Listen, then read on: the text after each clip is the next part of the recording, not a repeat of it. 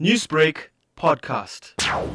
My brother had a very small funeral, and so the family felt, because Satish was such a well-known personality in Durban, had these been normal circumstances, he would have had a very huge funeral, and so many people wanted to pay tribute to him. So we decided to organize a memorial service, and given that it's still COVID circumstances, you can't have a live memorial service in a hall, and so we decided to have a virtual one which will be live streamed. Satish was a photographer and he was also a video man, and he was very, very talented. We are putting together a collection of photographs and also videos that he produced.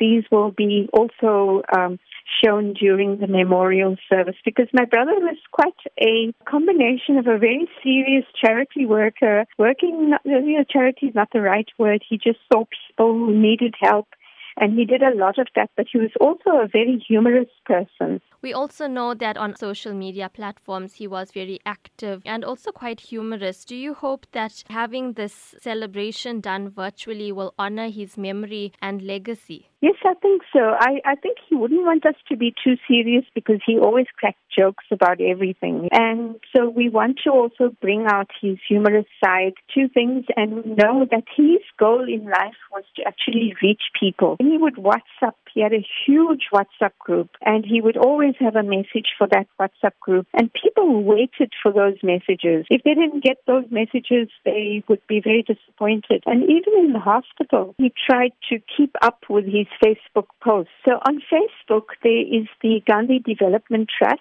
Facebook page. It will be live streamed there. If you're on Facebook, you can also go to the 1860 Heritage site. It's going to be live streamed there. So this will be on Saturday, the 5th of December at 4 p.m. There will also be a YouTube link. It's the Gandhi Development Trust YouTube link.